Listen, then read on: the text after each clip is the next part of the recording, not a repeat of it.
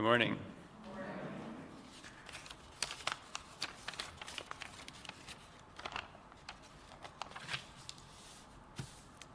It's a pleasure to join you here this morning, and especially I felt privileged to just walk in and immediately see familiar faces. That's such a treat of the Mennonite community, just church hop and feel at home. So I wanted to say that to start off.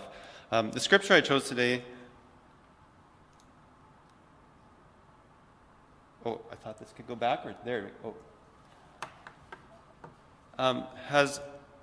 It's short, but since it's so foundational in its interpretation, I think it has really huge implications. And it's been on my mind a lot lately because the word steward is often replaced with a word that's more like rule or dominion. And the word dominion has come up in a lot of conversations I've had in the last few months on the subject of sustainability. So I was pleased to see, I just kind of said, here's the scripture line, or the verse I would suggest, and I'm pleasantly surprised to see that the version that is up here today says steward instead of rule or dominion. Not that rule or dominion is wrong, but that's the word or the term that was especially of interest to me. And I wanted to challenge you to think about what that word, or the word that's in that position, should mean to us today, because it's an interesting challenge to try to explain something like this to an outsider. For example, imagine if a spaceship landed on Earth today and outstepped an alien who speaks English, and the alien said, "Hello, I'm here representing the Intergalactic Standards Commission, and I'm going to inspect your planet today. Who's in charge here?" We are. It says so right here. There are many other species on this planet, but it says right here, the Word of God says we're in charge. It's pretty clear. Says the alien, did God write this book for you? That's good. Well, no, we wrote it, but okay, I'm going to need to speak to God. God then, where is God? Everywhere. You can see how it raises some questions. Like maybe sharks should be in charge. They've been here for 20 million years on the planet. That's significant. Or squirrels. They have a book that says, like maybe the Book of Acorn, that says they're in charge and has rules for them. Or cats. Cats for sure. Cats for sure would have a book that says they're in charge. But anyways, that is my invitation to you, is to challenge that thought about what it means to be in charge, what it means to be a steward or be ruling this planet today. My talk, I was asked to speak about the subject of food security, and so I've collected a bunch of ideas and organized them in a visual format here. So I'm going to speak just about the images that come before us, and Eileen told me to share lots of slides, so there are a lot. So I'm going to speak very minimally, and I've prayed for the ability to speak calmly and slowly as well. So hopefully that plays out. And I've organized this as a meal kind of format here. We're going to start with an appetizer, which will whet your appetite, hopefully, to the idea of food production. That'll be the background of my food production experience in Saskatoon. And then talk about the main course, which is the logic behind the drive and the motivation behind these choices that I've been making. And lastly, dessert, where we'll talk about barriers to change and limitations there. So since 2014, I run Chain Reaction Urban Farm. We grow food in the city. Oh, the slides are up there too. That's really great. So what I basically do is convert weedy spots like this, large weedy spots, into productive vegetable spaces. Same spot. And I just do this over and over again, making use of empty space in the city. But we live in Riversdale, so I've done my best over the years to concentrate our plots into a small zone right there. Those green spots were the plots that we've had focused on recently. So there's one. Here's another one. Not your typical home garden, because it's filled with larger patches of vegetables, so I don't necessarily want to have all of my crops in each spot, but intensive vegetable production. The methods that I used are pretty familiar to you, probably if you've grown food yourself. You start seeds indoors to have control over the best quality. Organize my plots into standard sized beds. It's very methodical, kind of, I think of it like running a McDonald's. It's not for creativity or anything. It's very organized because I need to do it efficiently. Intensify production with trellises. Wider bed spacing, so I'm minimizing my walking space and maximizing my production per square foot. And using very simple implements, just hand-powered tools. That I've got a tilther on the top right there that's just powered by an electric drill. I have a rototiller, but it's been parked for years at this point. And all of our transportation was done by bike. Tools and equipment included throughout the whole process. And I wanted to do this to minimize our energy impact, as we'll talk about later. And season extension was incorporated a little bit, but so there's a low tunnel, and eventually I was able to build a greenhouse on the property next to us as well, which helped increase yields in the summertime. And we did still use electricity for things like refrigeration and grow lights, so we wanted to offset that with, this is a 6.6 megawatt solar system on our property. The food is fantastic. Yeah, food speaks for itself. Colors and flavors are just a treat every season, and all year round, actually. So never had to try to sell the food at all. It just kind of, did the job for us. And on that subject, what made the farm really work was our relationships with customers. This was huge. So all the stars here are the customers that we had, or our farm members. The yellow stars represent people that came to pick up food from our property, and the red stars represent people that were within a delivery area. I don't need to talk about that. Basically, I would either drop off the food once a week at their doorstep like this, or they would come to our house to the pickup station, grab the stuff out of their box, do a little trading and swapping if they want, or adding on in that middle zone there, and walk away with their food for the week. And over the course of a year, the produce would look like this. Our standard share was 15 weeks long, from the beginning of July to the end of October. And my goal was to give them a balanced value of produce every week, not flood them with an overwhelm of tomatoes ever or anything like that, just a balanced produce, because these are people that don't want to have a garden. They want to have the local food without all that work that goes with it. So it's more like a grocery store kind of experience. So I did that from 2014 to 2020. Now I've transitioned to something called the Vegetable Academy, where I'm focused on more education. And I still love maybe we'll get back into farming if Rachel will let me someday, but I had trouble with some knee surgeries, a couple tough years there where my dad was sick, and kids picked on the scene, and man, so Vegetable Academy made sense for a while here. So we're going to do Vegetable Academy, and that is where I educate people and help them grow their own food at home. And I do online Q&A stuff with them, teach courses from the field, and can accomplish quite a lot, as we've all learned in the last couple of years with COVID here. So that's what I do, even a potluck. So if you're curious about that, check it out at vegetableacademy.com, but I'm not going to talk anymore about that today. That's what I've been up to.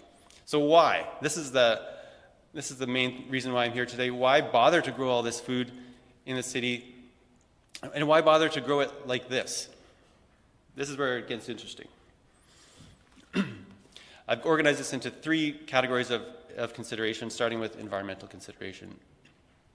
And that requires a bit of an understanding of the idea of a footprint, that we all have this footprint on the earth, a certain amount of space that is going to be required to serve us in some way, to feed us or give us the resources that we need to clothe and house our bodies.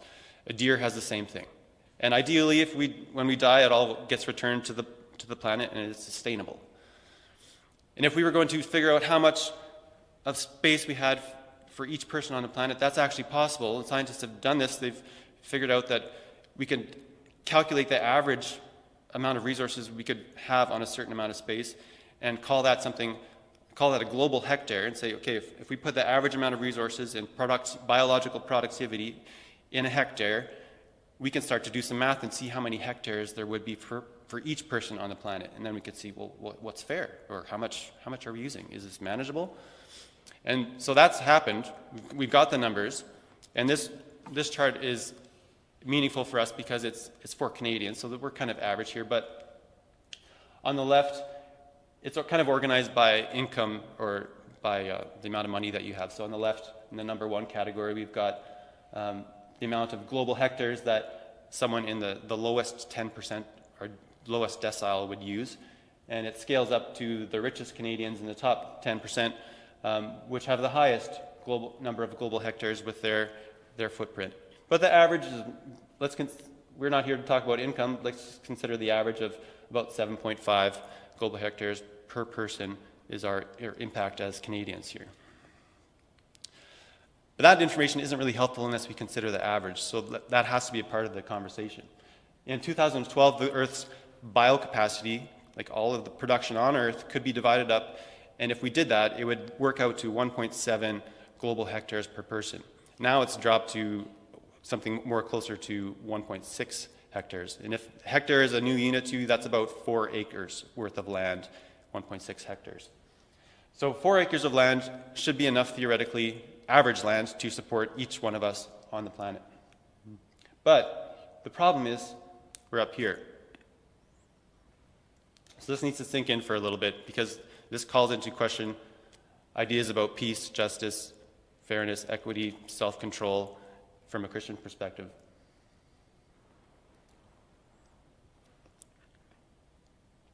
Something needs to change so that we can get our 7.5 global hectares down to 1.7 at the very least, because surely there are less privileged people in the world that could even stand to use more than their share for other needs.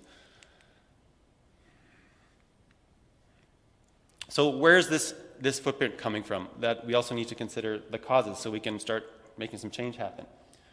So this chart looks at 5 major sectors of consumption, food being on the left. But first let's talk about the housing, the transportation here, goods and services. And this is also ranked according to your income. So the dark columns here represent the impact of the richest 10%, and the light-colored columns represent the impact of the poorest 10%. And what's interesting about this is that they're all very different on these last 4, but food is very consistent because we all eat. And this kind of shows why food was so attractive for me as a place to start making change, because every time I go out somewhere and speak publicly about this, it relates to everyone. No one can say, oh, I'm poor, I'm rich, it doesn't affect me the same way. We're all making choices about our food every single day.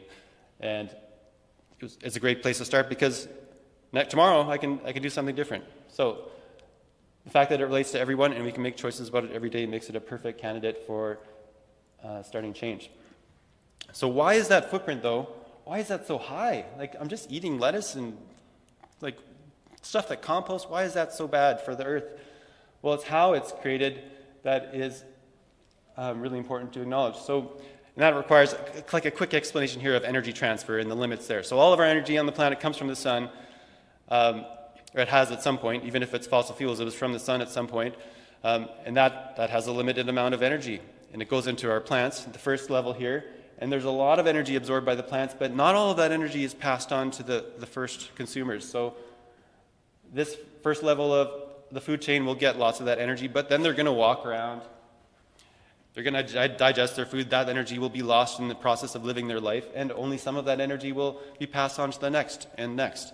And so the higher we get in the food chain, the less energy and resources are available from the food that we're eating, because it's just lost in the process. That's okay, but that's how it works. So how can we model this, or what would it look like, I guess, if we were considering a more agricultural point of view? If we put a pig down there, that pig will eat the grain or the slop that you give it throughout its lifetime. Some of that energy will be stored in its body, and some of it will be passed on to us, but lots will be lost in the process as well. So only a portion of that energy that the pig gets will get passed to us. So if we want to make more food available for more people, we can consider a change here. But the result of depending on animals like this is this world that we've created. This is a neat diagram that shows the mass of land mammals on the planet. Every little square on this chart here represents 1 million tons of mass. The center zone here are the mass of humans. Obviously, lots of us. But what's more remarkable are all these light gray squares around, which are each representing 1 million tons of our farm animals. So this side here is cattle, We've got pigs over here, goats, sheep, horses, elephants. And if you're thinking, well, what about all the elephants and stuff? They're heavy. Yeah, they're on here. They're just these little green zones. That's all that's left of the wild species in terms of mass. So we've taken our desire to eat this way, and because it requires so much energy to create all of these pigs, this is what it's done to our biodiversity on the planet. So I'm living in a world of children's books, and I'm glorifying the diversity of God's creation, reading about giraffes and bears and coyotes and everything. But I should really, if I want to speak the truth to my children, I should read more stories about cows, I guess. But I don't want to read that story. I want to read those stories about diversity. So something needs to change here. How can we change this? Well, if we just move ourselves lower on the food chain more often, then there's suddenly access to more nutrients, more energy, and skip the pig. So vegetables are part of that solution. That's what led me to the solution of growing plants. But then growing plants just isn't the whole picture either. There are different ways that I could grow plants. Some are not so good for the earth, some are better. So some problems that are out there right now with the larger industry of plant production or food production with plants are that if I put 10 calories of fossil fuel energy in, I only get 1 calorie of energy out in terms of energy. That's not a good investment that any banker would want to make, so we need to improve something there. Soil we're having trouble with losing thousands of years of soil fertility that have built up over time. Water is suffering because of the nutrient leaching and eutrophication in the regions of industrial agriculture. And worst of all, what really pained me is that so much of this productivity is lost to waste in the end. So we can get around the waste by going directly to our customers. As I can harvest the number of beets that I need to give to people. That was a huge gain from our farm just by managing that relationship. I can avoid using nutrients that will leach into the river system. I can manage my soil differently. And by doing the work myself, I can solve this energy problem. I'll go over this very quickly, but this was just a graph of greenhouse gas emissions in in Saskatchewan from agriculture, and I blacked out all the ones that were no longer relevant to us just growing food ourselves. So we can it's a quick example of how we can just immediately just opt out of all of that stuff if we just go into some land and plant, and start being willing to do the work with our own human bodies. That kind of sums up my environmental considerations. The next are quicker and less sophisticated maybe. But so on the topic of social considerations, next I was kind of concerned, I feel like I got a job. I had a job at the teacher at a time before I started my farm, and I was kind of felt like, well, is this it? I got education, now I'm teaching, and I feel kind of is this all I do? I get money and then I go out and spend it on stuff that I feel like I need because I watched this commercial that told me I wasn't quite good enough, and then is it just this chain, this cycle that just continues? Is that all? I wonder if I could opt out. And especially since so much of the food or money that I'm spending is just on food. I was raised in a family that just went, when you needed food, lots of it was in the cooler downstairs. So you go down and get it, or my parents were responsible for the groceries, so I took it for granted totally. But once I was out on my own, you realize how often you're just going to the grocery store to shell out more. And the food that I needed to be eating I knew that this was better for me, and that's the stuff I could grow. So why not take back control? I also knew that students that I worked with that had exposure to this kind of work were always happier. They were telling me things like, I got off my medication because we're spending so much time like this, or I don't want to go to Tim Hortons anymore because I love beets now. So I started to imagine that, hey, maybe I could. And the word that comes to mind is degrade for some reason, because we think of labor in our culture now as the basic form of labor is almost a lower position in society. But I had to come to terms with that idea of removing myself from academia and putting myself in the field as a laborer. And the more I considered the social implications of that, the more I started to like it. And I I was inspired by this artistic rendering showing how kind of the regression of our human culture, like coming back down to this computer world. And I was feeling like that, like you're spending hours and hours answering emails and stuff. And I just wanted to be like maybe more at this peak where the agricultural hunter-gatherer human was. So couldn't be all bad. So there's a bit of perspective on my social considerations. Economically speaking, I was also concerned about saving money, because I mentioned previously, like I was going to the grocery store all the time. What if I could just cut out all those expenses out of my life? How much would that save me?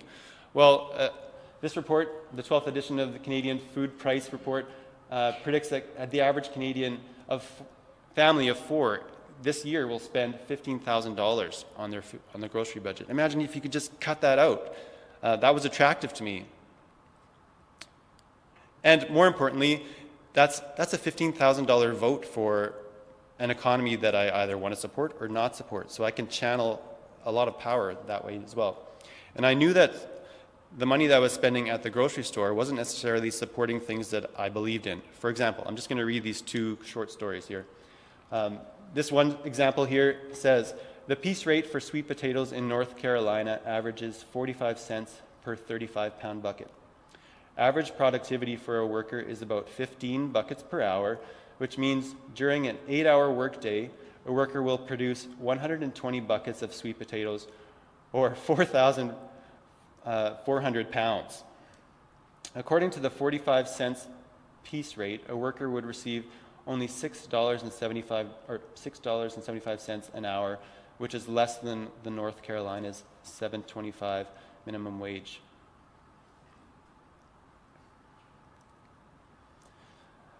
Next one is more about tomatoes. A person picking tomatoes in Florida receives the same basic rate of pay they received 30 years ago.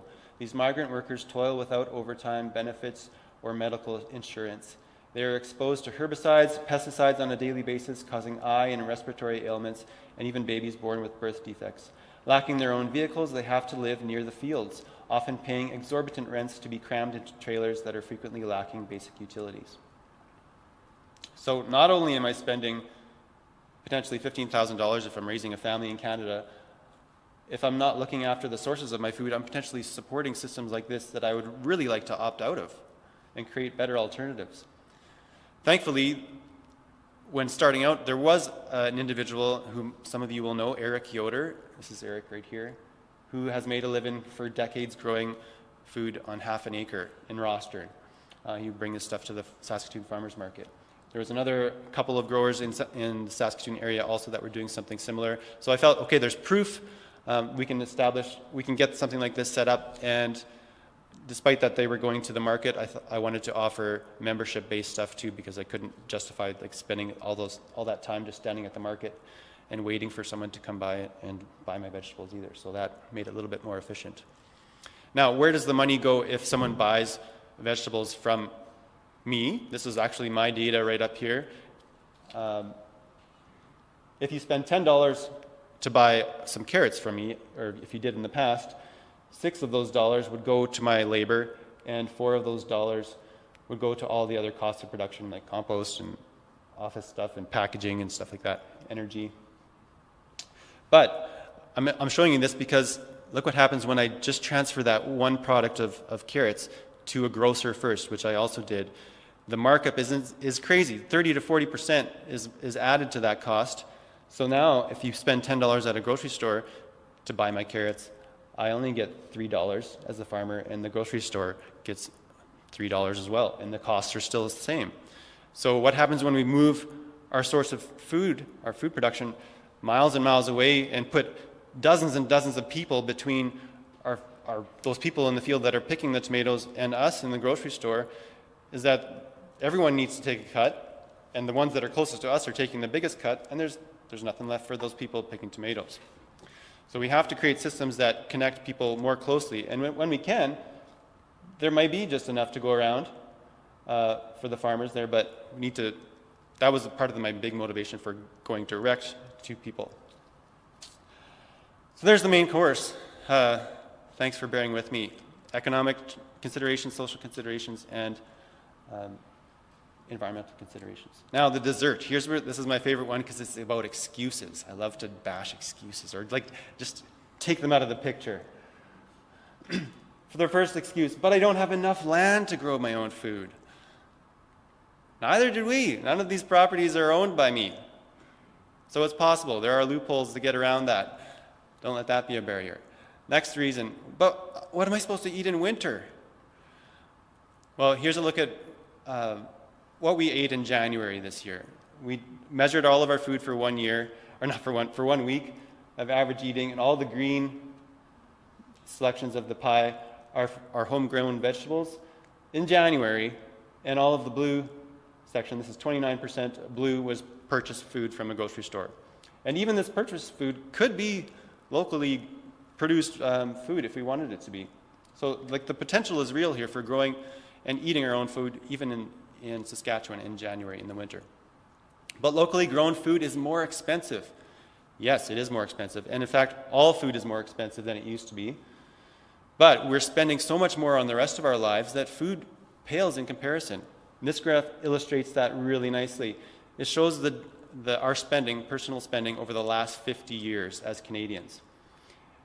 I'll point out 3 lines here. The first line is the average spending on food over the last 50 years. And it's increasing gradually. So yes, we are spending more on food. This blue line that's increasing rapidly is showing our overall spending. So that's increasing much more rapidly than our food spending. And the result is that we're actually spending less, like a lower percentage of our money on food these days than we used to.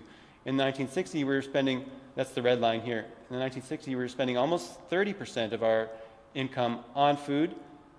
Today we're spending closer to 15% of our income on food on average. Now, the next thing, there's more stuff on here that I will not read. But the idea, so where you could go after this, or where your mind might wander as well, I'm not a rich Canadian, I'm a poor Canadian. But so I wanted to flash this graph as well too. This is the global income distribution of the planet. So if you're up here, you have a high income annually. If you're down here, you have a low income annually. And if you can't read the countries here, they're organized by country. This yellow chunk is India, this red chunk is China, this is other areas in Asia, this green strip is Latin America, this pink strip at the bottom here is Africa, and the blue chunk right at the top is developed countries. So that's where we fall. So even if you're feeling like you don't have a lot of wealth in Canada, if you are living here and taking advantage of the social services and our infrastructure, you are rich by comparison. But everything else is more expensive, right? In our world, it doesn't matter just to compare dollars. Everything else is more expensive. So what is it? The larger houses that we have in Canada? Is it our cars that are challenging our spending? Is it the vacations? Like there are huge expenses that we're participating in that are not related to food that we can definitely cut back on. But I'm just one person. Rachel and I talk about this all the time because we know there are problems and we feel like, well, is it that important for us to change because we're just one person? And we just keep coming back to this idea like, well, yeah, if I'm a drop in the bucket, I'm just a drop in the bucket, but I'm also a drop in the bucket. Like, there's no magic answer to that. Do I want to be in the good bucket or the bucket that's hindering us all? Like, I might as well put myself at least in the bucket that's helping. But we need better political leadership first. Certainly that needs to be part of it, but I also know that political leadership responds to spending and industry. So if we vote with our forks, if we take that $15,000 that we're going to spend for our family and we push that into areas that can start to thrive, we'll change the economy slowly, and political interest as well. And the last one, but God will take care of everything in the end. I think this excuse stems from one of two problems. One is that they don't understand the magnitude of the problems.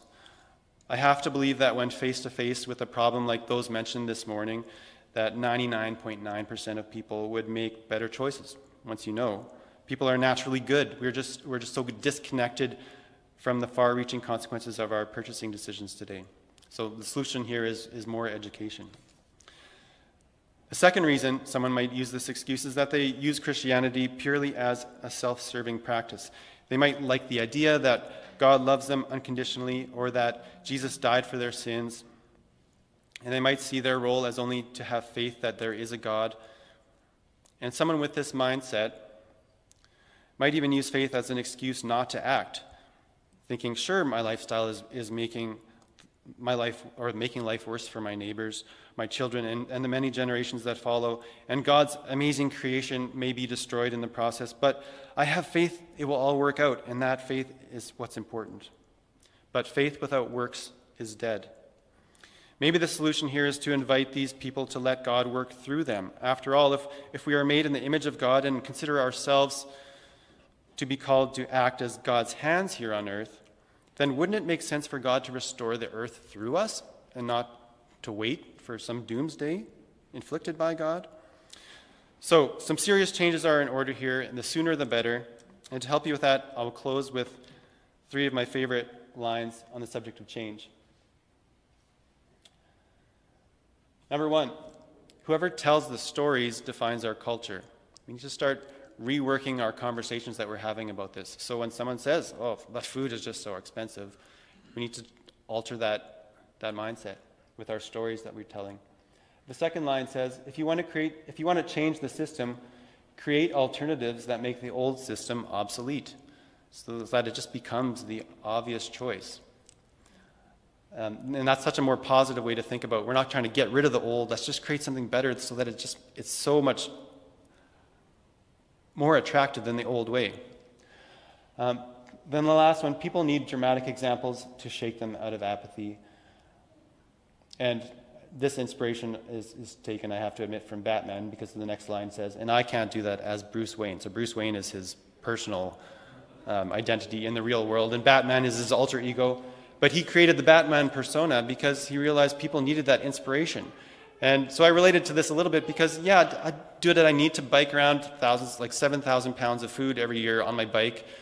No, I didn't need to do that. I probably could have got away with using a vehicle. But then people will come to me and say, well, Jared, since I saw that I know that you do this by bike and you're hauling like hundreds of pounds on your bike at a time. And since I knew you did that convinced me that I could ride my bike to church today. So thank you.